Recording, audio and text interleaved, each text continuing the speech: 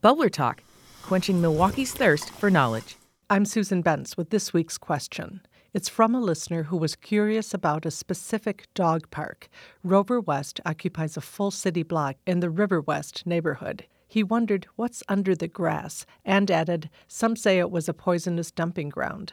This week, the fenced parcel was pretty muddy. In fact, Roverwest was closed for a few days to give its turf a chance to recuperate. A few benches are scattered around the park, as well as some Poochie water bowls, Roverwest printed prominently on their outsides. It turns out that listener isn't the only person unsure of the parcel's past. I met Annie McSherry walking her golden retriever. They live a couple of blocks from the park. I don't know what was here, but I have heard the groundwater is contaminated and that they can't build on it, and that's why the dog park is here. It turns out the site has had multiple lives. From 1910 to the 1990s, the parcel was filled with a manufacturing and storage facility. Over time, it was home to everything from box manufacturing to lead-acid battery production. Johnson Controls owned the property. Sarah Toomson with Milwaukee County Parks filled me in on what happened next. So in June of 2010, Milwaukee County accepted the land, which is 2.9 acres, from Johnson Controls. It was a donation, and they wanted to see it reused as green space for recreational use. But they had to be mindful of contaminated soil and groundwater. The appropriate thing there would be a dog park where you wouldn't have that much contact with the contamination underneath the cap, but it would be actively used by the neighborhood. It would be 4 years before Roverwest welcomed its first visitors.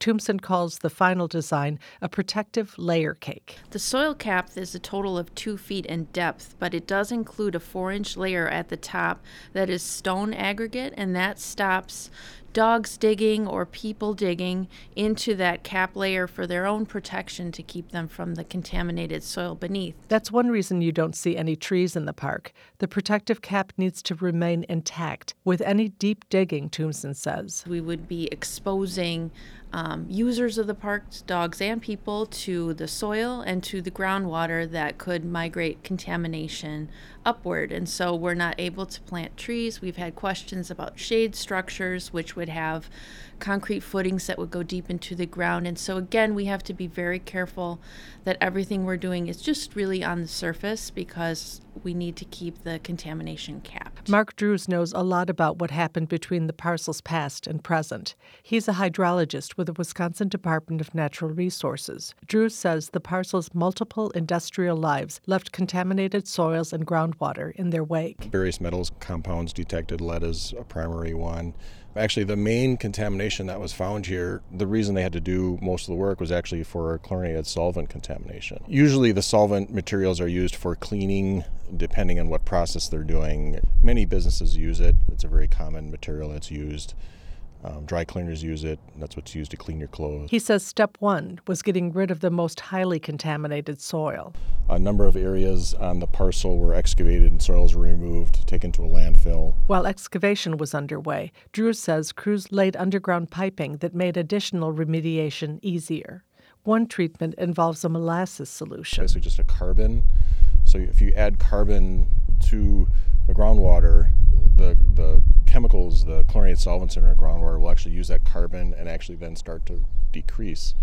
So it's a kind of a natural process. Drew says while groundwater continues to be tested 4 times a year, the remediated parcel is safe for dogs and their owners as long as they don't dig deep into the ground.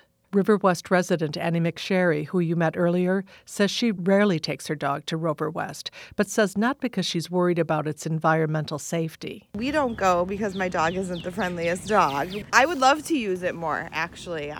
We just have to train her better. Susan Bentz, 89.7 WUWM, Milwaukee's NPR.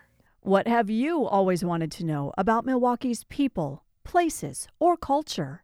Visit wuwm.com/bubblertalk to submit your question.